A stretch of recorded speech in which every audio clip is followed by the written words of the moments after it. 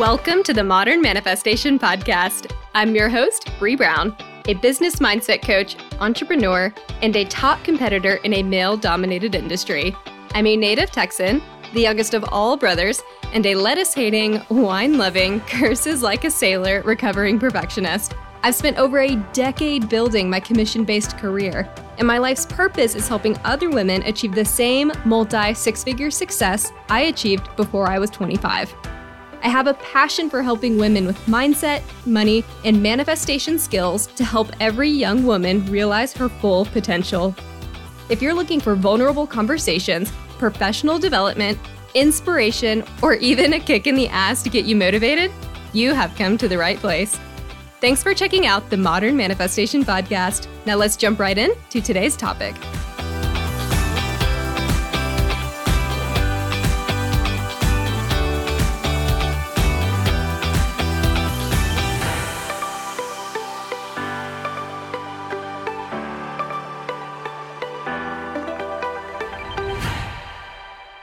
Hello, everyone, and welcome back to the Modern Manifestation Podcast. Before jumping into today's interview, just a couple of quick announcements. The first one being, as a reminder, I will be moving the show to a bi-weekly schedule. So I will be producing episodes every other Monday instead of every Monday. And my hope as a result of doing this is to bring you more and better content, and that we'll be able to connect a little bit more meaningfully as I work to create things for you guys that is based on the feedback I've been given. And to that end, I wanted to kick off today just reading a quick, and I'm not even going to read it verbatim, but I just wanted to give a quick shout out to Lauren R. I won't give your full name, and so that there's some anonymity there. So Lauren reached out a few weeks ago after listening to, I think it was episode number 5, which is 3 areas you need to declutter to manifest more money. And she was feeling really inspired about that. She went ahead and bought some shelving units that she'd had her eye on for a while. They were discounted all of the sudden. And then she goes around to manifest a laptop for herself. And she just reached out to me to say thank you and how much she's been enjoying the podcast. So I wanted to come on here and say thank you, Lauren, for your feedback. It means a lot to me. And thank you for tuning in. And I hope you continue to get some benefit from this show. So in today's episode, in this interview, I do have a bit of a surprise.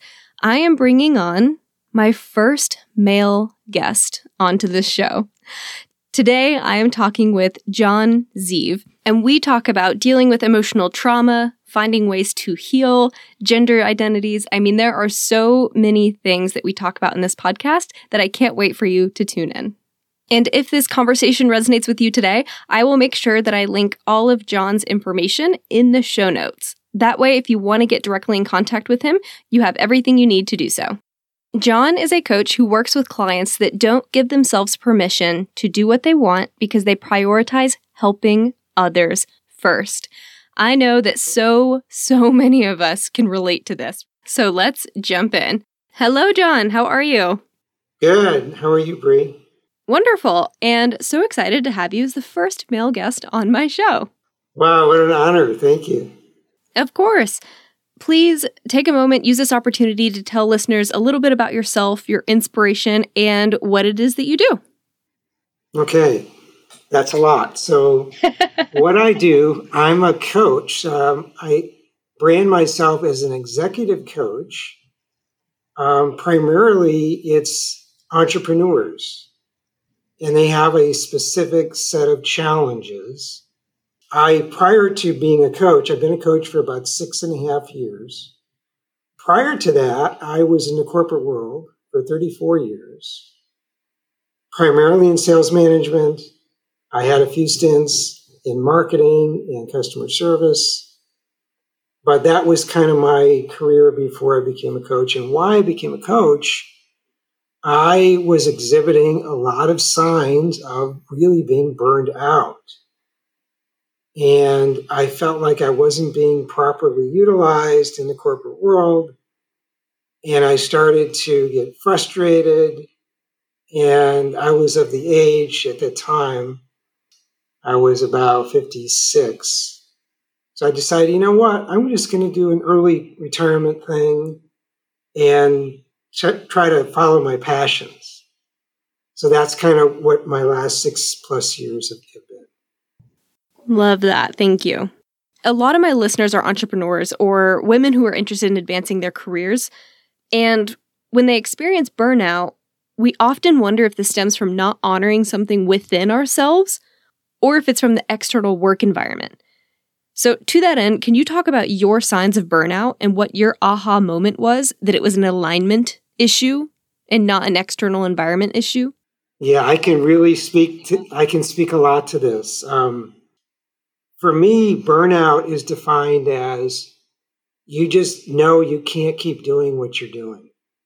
You just know it, right? Your whole body tells you can't keep doing what you're doing.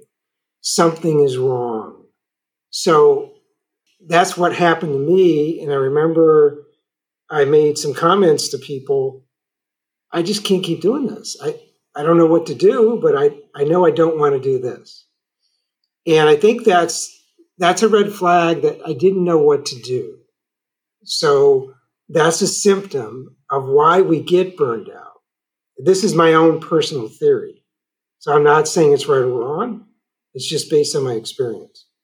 I think underneath the burnout is a lack of trust in our inner voice or our heart or our spirit, whatever you want to call that voice that we hear sometimes. Sometimes we block it out. But when we don't follow that guidance, then we are on the road to burnout. Why? Because we feel guilty about that. And when we feel guilty, something really remarkable happens. We box ourselves in to trying to be what we think we're supposed to be, and we're never giving ourselves permission to be who we are or what we like to be. We're really not giving ourselves permission to live the way we want to live, and that's what causes the burnout. And it might take 20 years, it might take 30 years. In my case, I felt burned out for about maybe 10, 15 years, but I didn't know what that meant. I just knew at some point I was going through the motions. Completely agree. And I think that's why there's actually this movement toward entrepreneurism, because people are noticing that things aren't working for them and that we have more options. And a lot of us are seeing entrepreneurism as a path towards autonomy and fulfillment. And I think it's amazing that you had a moment of introspection where you noticed, you know what, this isn't working for me. And then you made a conscious decision to make change, to have your own version of fulfillment. And of course, this looks different for all of us, but what advice might you have for the person who can't figure out if they're just super ambitious and working really hard to meet a career goal within their industry, or if they're feeling burnt out because the job isn't in alignment? How do you make that distinction? Yeah, that's a good one. So what I tried to do to help my clients and for me, because I don't really advise doing anything with clients that I haven't tried myself. It all starts with the end in mind. What do you want? You got to get really clear on that. And if you can't get clear on what you want, that requires some, what I call under the waterline coaching, which is really kind of going where you might be resisting some emotions and really understanding what's preventing you from being clear on what you really want. Because that's where it all starts. If you can get clear on what you want. Now, if you're not clear, that needs to be your focus, is why am I not clear? What am I feeling? Instead of clarity, what am I feeling? Typically what comes up is anxiety or depression, which they go hand in hand. You really can't have one without the other. And in my view, it's judgment. It's self-judgment. And that really prevents us from getting the clarity, because we might have put on an identity or two that we're wearing, and we're not allowing ourselves to be anything but that. But what if, in order to have what we want, we can't be so rigid about those identities. It really requires starting with what you want. Forget the identities, because they can get in our way. Does that make sense? Yes, absolutely. And I can really speak to the male aspect of this better than the female. I don't know if you want me to go there for your listeners, but Please. well, men fall into this trap a lot of thinking that, okay, I'm going to get married, and now I'm going to be a provider. And if they're not careful, that identity kind of gets in the way because they stop being themselves and they start viewing everything through this lens. Oh, I got to be a provider. So yeah, I can't do that anymore because that, I'm not being focused. So it really, it creates this inner conflict, and it's not necessary, but we all do it. And I think women have the same challenge with their identities. And we're just not giving ourselves permission to what I call just be our spirit selves, which is we like to have fun. We like to have a lot of energy, and we like to share that. But we get bogged down in, well, maybe that's not appropriate, and then we don't do it. Yes. You are hitting the nail on the head. This is actually a conversation I just had with my partner weeks ago when talking about like this whole male versus female gender role. So Evan, my partner, he's pursuing a career in opera, and he has been for several years now. And before that, he was a stockbroker and teacher, and it took him a long time to admit to me that he wanted to pursue this career in the arts because he had this identity of a man that needed to provide for his wife. And there's this whole stereotype about what it means to be in the arts. And so he felt like by owning that, or by admitting to me that he wanted to be in the arts, that he was then that he would not be fulfilling his role as a husband or as a partner in this relationship. So that was a huge part of his hesitancy towards telling me about it. He felt the need to take care of me. And what's funny is that I didn't expect that same result from him at all, or like I didn't have that same expectation, because I view this truly as a partnership that's just going to ebb and flow over the decades, and I have no issue with him pursuing his dream. In fact, I actually felt empowered to be the breadwinner of the family. Like, in a way, I got some strange pride from that, where I was like, oh yeah, this is going to be great. I get to be the breadwinner. You get to be the trophy husband. But it was still a struggle for him because the internal messaging he'd received from society, as well as the men in his own family, was that he had to provide and protect for me. And what was interesting is that I was also going through my own identity issues about what it meant to be a wife, or what society taught me it meant to be a wife. And a large part of this need to reject that side of me, or that side of what I thought society wanted from me, was that I perceived my mom and my grandma's lifestyles and their inability to go after their own business careers because of their need to be stay-at-home moms who took care of the house, the cooking, the cleaning, the rearing of the children. I perceived that. I was seeing how this was playing out in their relationships with my dad and grandpa. And I don't think that this is because they were housewives at all. And I'm not saying that that's right or wrong, by the way, either. But what I am saying is that I saw how this played out and how they did not have complete control over their financial situation and over decisions they were able to make.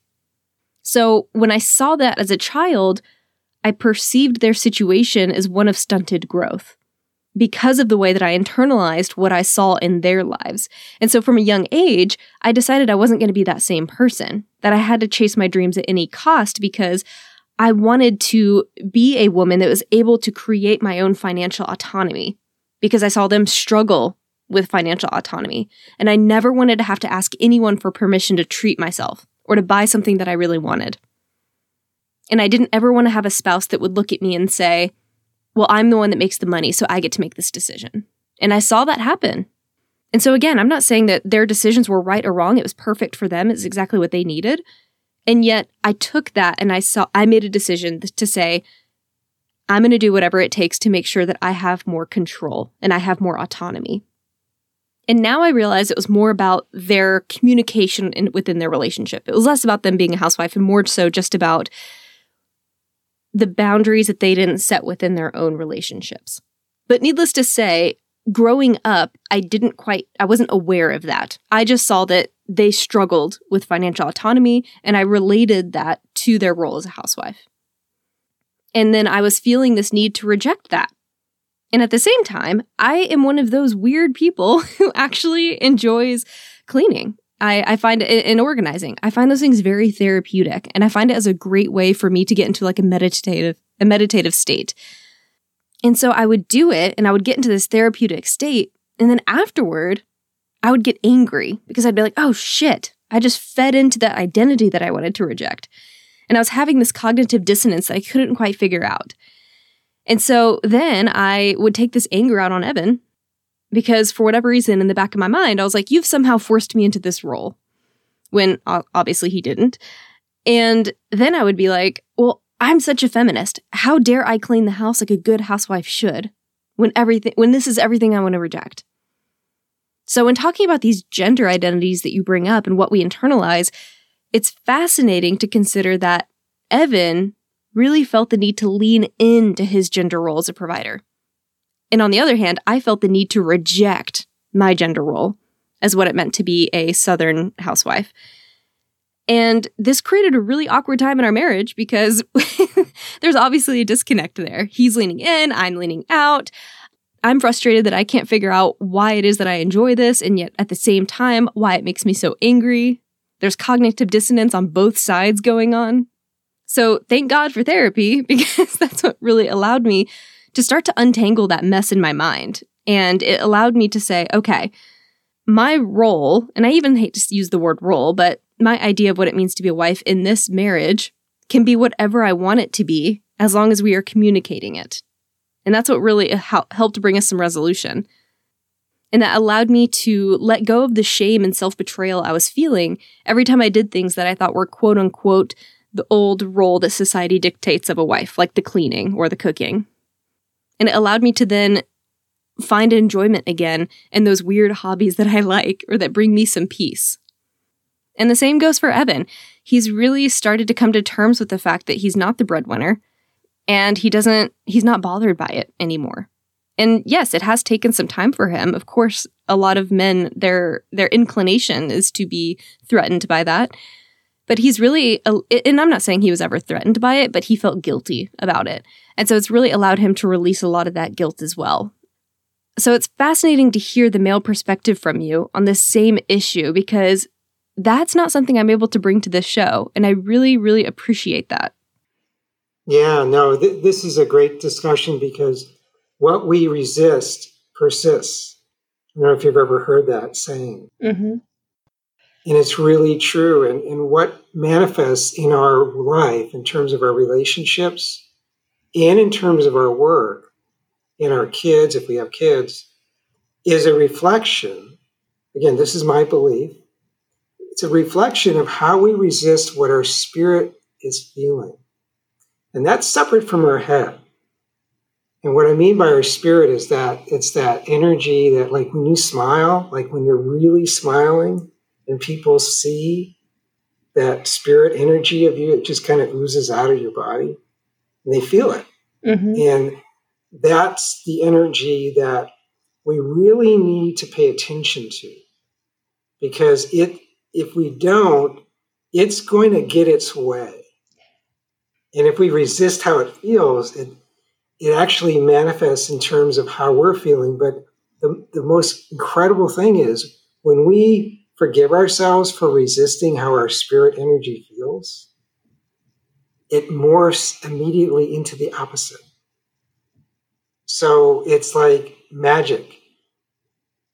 Can I give you an example? Please. So like if our spirit is feeling like, let me just see what comes up. Tense. Let's say our spirit's feeling tense. And we think, oh, I don't want to feel tense. So I'm going to resist that feeling that I'm feeling, thinking that, that's going to help me get out of feeling tense, which actually makes it worse. But if we forgive ourselves for resisting how our spirit energy feels, all of a sudden it feels hurt, and guess what happens? It changes into the opposite of tense.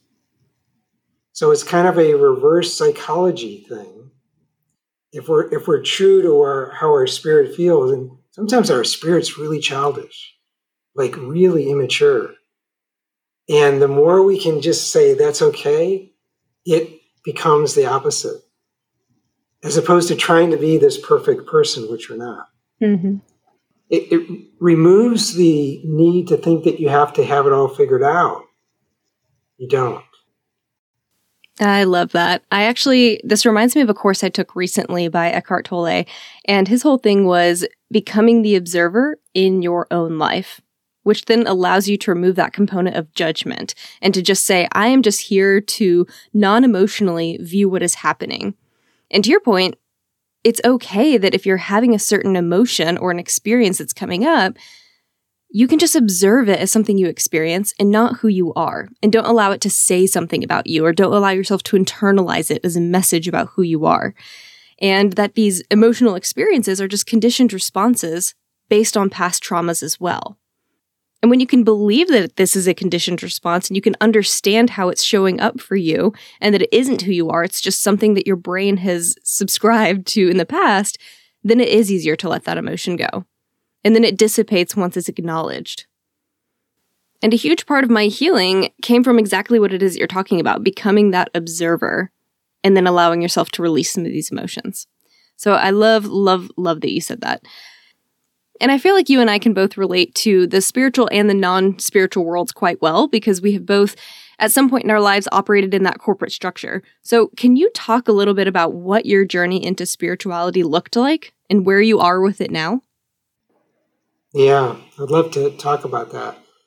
So I started my spiritual journey actually way back when I was in college. And I was kind of copying my brothers at the time. I had two older brothers, and they were my oldest brother was into Yogananda. He wrote this autobiography of a yogi. It was a very popular book back in probably the 60s. And he was a yogi from the East. He came to the United States and kind of introduced that whole lifestyle to the U.S. And I read it, and I instinctively knew this stuff is true. And then I looked at myself and I said, wow, I need to just pretend to be like this thing. So I started unconsciously trying to be something I wasn't. And it wasn't really working for me, but I just knew deep down that's something I wanted. And then I got kind of confused about what should I do. I dropped out of college. I got depressed because I knew deep down I needed to do what I loved, but I didn't know what it was. And that didn't work either. I went to Colorado. I sat in a mountain and I tried to meditate. This clarity didn't come. So I was working at jobs and I said, well, this sucks. I better go back to school and get some kind of degree so I can get some money. And that started my journey of basically putting that desire to follow my passion in the rearview mirror. I just said, I'm just going to do what comes up. I'm going to make some money. And so that was my path until I couldn't do that anymore. I actually felt problems with my back when I was young, in my 20s, lower back pain a lot. I always used to my kids would say that I felt like I was, part of me was being pulled. Part of my back was being pulled in a different direction. And I didn't really know what that meant. Since I decided to be a coach, I started studying energy. And I actually became an energy healer, and I figured out what that whole thing meant. But now that I realize that there's no real value in being in one extreme or the other. We have to be here, present, on earth, in a body, for a reason. We're not meant to just be outside of our body, and we're not meant to just be unconscious of what is going on. I feel the best is to be in the middle, to be balanced between the spiritual world and the earth and what's real, and using that as a barometer about how we're doing. So that's kind of how my evolution I've kind of been on both extremes. Wow, I'm so glad that you bring this up because this whole topic really resonates with me. Because I feel like in the spiritual world, you feel like you almost have to be this really spiritual person or this idea of what you think a spiritual person looks like. Exactly. And it's almost like we can't allow ourselves those negative expressions or those negative experiences because then we feel like we're not living up to our positive spiritual being or that we're somehow going to piss off the universe. But if you are a sarcastic person or if you curse or drink or, love wine and whiskey or have a dry sense of humor, then don't give those sides of you up just to fit what you think the identity of someone is who is spiritual. Because my opinion is when that happens, you're then not in alignment because you're pulling away from your inner self or who you enjoy being. And when I started my brand Modern Manifestation, I actually struggled a lot with this because I was figuring out my ability to operate in this world as a woman who isn't love and light all the time. And I didn't quite know that I belonged because looking at myself, I had a lot more masculine energy to myself. And I wasn't as soft and feminine as I thought spiritual women should be. And I thought, well, a part of manifestation, there is a component to spirituality. So do I have any right to operate in this world when I don't fit that narrative? And I think it's great that you talk about living in both because I completely agree. I think you can find the alignment within yourself, the amount of you that is spiritual and then the amount of you that is not, or the side of me that's feminine and then the side of me that is masculine, or the side of me that enjoys the corporate structure and then the side of me that doesn't. And I think that these parts can coexist within us, and it's just all about each one of us figuring out where we want the pendulum to swing and what our middle ground is. My middle ground might not be the same as your middle ground. And I think we can allow these sides of us to coexist and coexist quite well if we want them to. Absolutely. Yeah, I totally agree with you. So who is your ideal client today? And has that changed since you started? So my ideal client today, I'm pretty specific about this. It doesn't matter what their job is, what their role is, but they love to serve other people, but they really don't pay too much attention to their own needs. And it creates a lot of conflict that might not be readily apparent, but eventually they start feeling very frustrated and they feel resentment because others aren't necessarily doing what they think they should be doing because of all the help they're offering them. Anyhow, to make a long story short, they have specific challenges and I can help them with those challenges because that's who I am. Deep down, that's been my biggest challenge. And I find that as a coach, whether you know it or not, your clients are always going to be a direct reflection of who you are. And you're going to have more fun with clients that are just like you. So rather than not have fun, why not just admit it and say, this is who I am, and let's work with my kind of people. So those are my ideal clients. It's a lot of fun because when I'm helping a client, I'm actually helping myself. You're so right. There is a correlation to the type of client you work with. And as you help them, you inevitably help yourself. That's just how it goes. And over time, I think it's interesting that our client base will change as we change. So in a way, we can look at the people that we've worked with as an indicator of how far we have come as well. And it's great to be able to see that the people we've served over the years, what that can say about us as well as coaches and how that does start to align with us as we make our own changes. So cool. Yeah, I totally agree. One of the things that brought you and I together was a mutual friend, Lindsay Leverton, and she connected us because she was talking to me about some trauma that you were helping her through and how that had led to the chronic pain she was experiencing. And you also mentioned healing from your own back pain. And this is something I can strongly relate to, having had my own. Why did this manifest for you? And as a coach, how do you help someone identify what's causing their physical pain so they can work through it? I love this topic. Yeah, I struggled with lower back pain on and off for most of my life. We'd go to chiropractors and I would feel great. And then, 2 days later, same thing. So the turning point for me, I don't have lower back pain now. The turning point for me was reading a book. It's called Healing Back Pain by Dr. John Sarno. And by the way, I don't know if you've seen the documentary that was done on him. No, I just finished up the book a few months ago.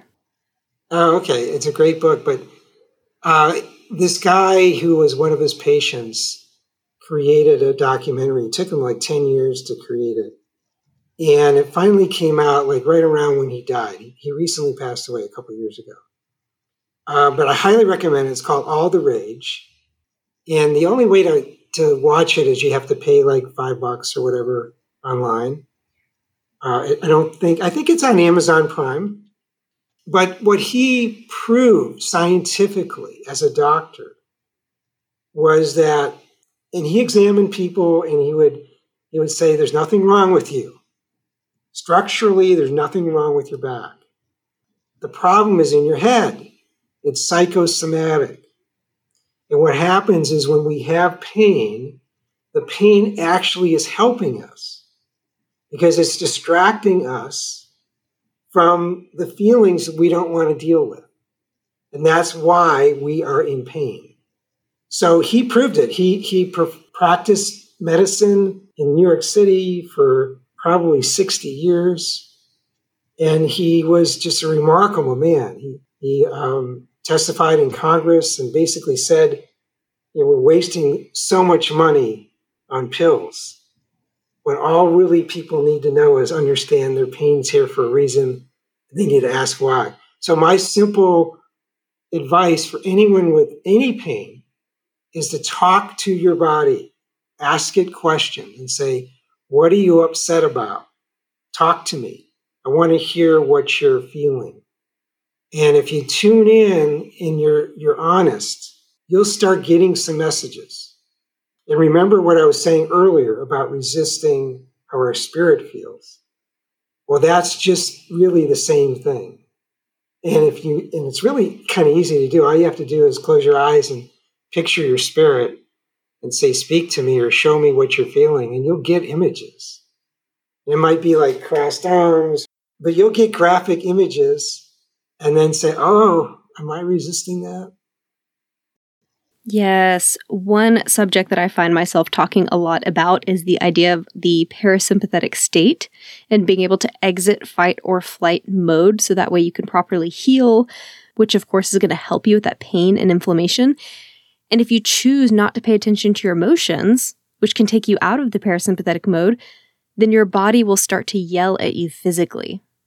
And there's another coach, Martha Blessing, and she has a very unique story about this because she was actually in a wheelchair for 10 years before she started working with a life coach through some of her own personal traumas.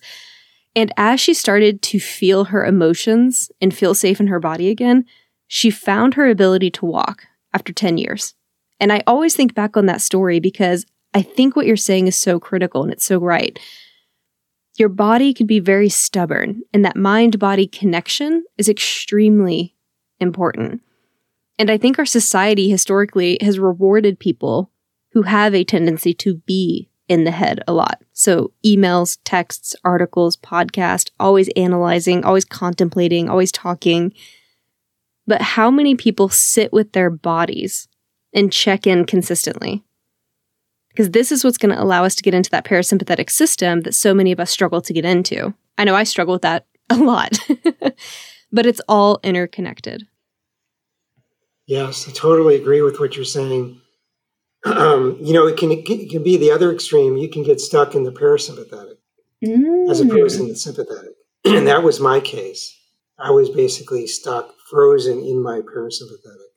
Wow. And I have a theory about trauma, that actually trauma is here to help us, not to be afraid of.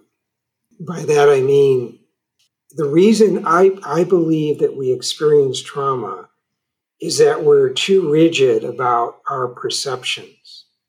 And we need a real force jolt us into a bigger perspective. If it comes from whatever that trauma is, it could be physical or mental or emotional. That's okay as long as we can widen or broaden our perspective, which typically is what trauma does for us. Yes, and that ties in so beautifully with what we were talking about earlier about becoming the observer of your own life. That way you aren't taking things like trauma and emotions personally, and you're not becoming a victim of the trauma as a result of, but instead allowing it to project you in the right direction. I love that. What are you looking forward to now? What's next? Wow, what's next? Just kind of being open to what's next. Mm-hmm. And I know when I'm open to new opportunities, they come. So that's really what I'm leaning into. I've got a nice organization that I work with. I love the people I work with. So opportunities just seem to almost magically happen. And I know that in my life, the best experiences I've ever had are those that I didn't control. I didn't it was something that couldn't have possibly happened through me. It happened through magic. So I'm just open to more and more of those magical experiences. Very insightful and also a helpful reminder to those of us, and I'm mostly talking about myself here, who struggle to let go of that control. So thank you. This has been so great. How can people connect with you further? Probably the best way is to just go on my website. And I have a website. It's just johnzeev.com. So my name is a little unique in terms of its spelling. It's Jon. There's no H. And the last name is spelled Z as in zebra, I, E as in Edward, V as in Victor, E. So johnzeev.com. And on my website, you can see kind of what I do, and you can reach out to me via text. I have my contact information on my website. And I offer a free assessment. It's called a MindScan tool, and it's really amazing. You talked about it a little bit, about how we can get into thinking about what we should do.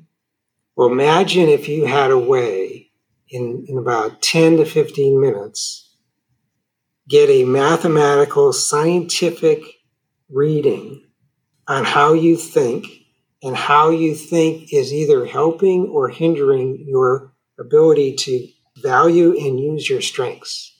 And it's amazing. This tool was created by a guy in Germany who escaped when the Nazis were there. He immigrated to the United States, became a philosophy professor. He actually was a lawyer and a judge in Germany.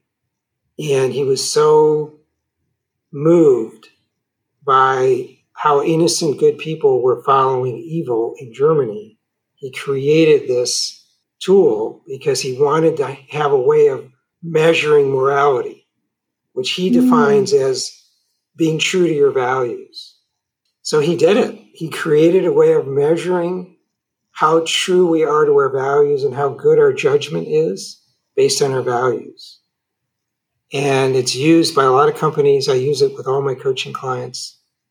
And if you go on my website, you'll get the ability to get a free assessment. Wow, amazing. I can't believe I'd never heard of that. Well, thank you so much for our conversation today. I've really enjoyed talking with you. No, thank you very much. I really enjoyed it, and great to meet you. Thank you. Thank y'all so much for hanging out with John and I today. I will link all of his information in the show notes so you can easily find him and get your free assessment for the MindScan. Have a fantastic rest of your week, and I will catch you next Monday. Until then, go out there and manifest some miracles. Thank y'all so much for hanging out with me today. If you enjoyed this podcast, hit subscribe so you can stay up to date with new episodes. As always, we would love it if you would share this episode with friends and family who could use the inspiration. As a new podcast show, we would really appreciate your honest feedback so I know what you like and what you could use more of. As a thank you for leaving us a rating, we will send you our 7 weekly tips to create space for abundance. Make sure you screenshot your review and email it to us at hello@themodernmanifestation.com so we can send them straight to your inbox. If you'd like to stay connected, you can find us on Instagram or Facebook at Modern Manifestation, or you can head to our website at themodernmanifestation.com. Thanks again for joining me, and I will catch y'all in the next episode.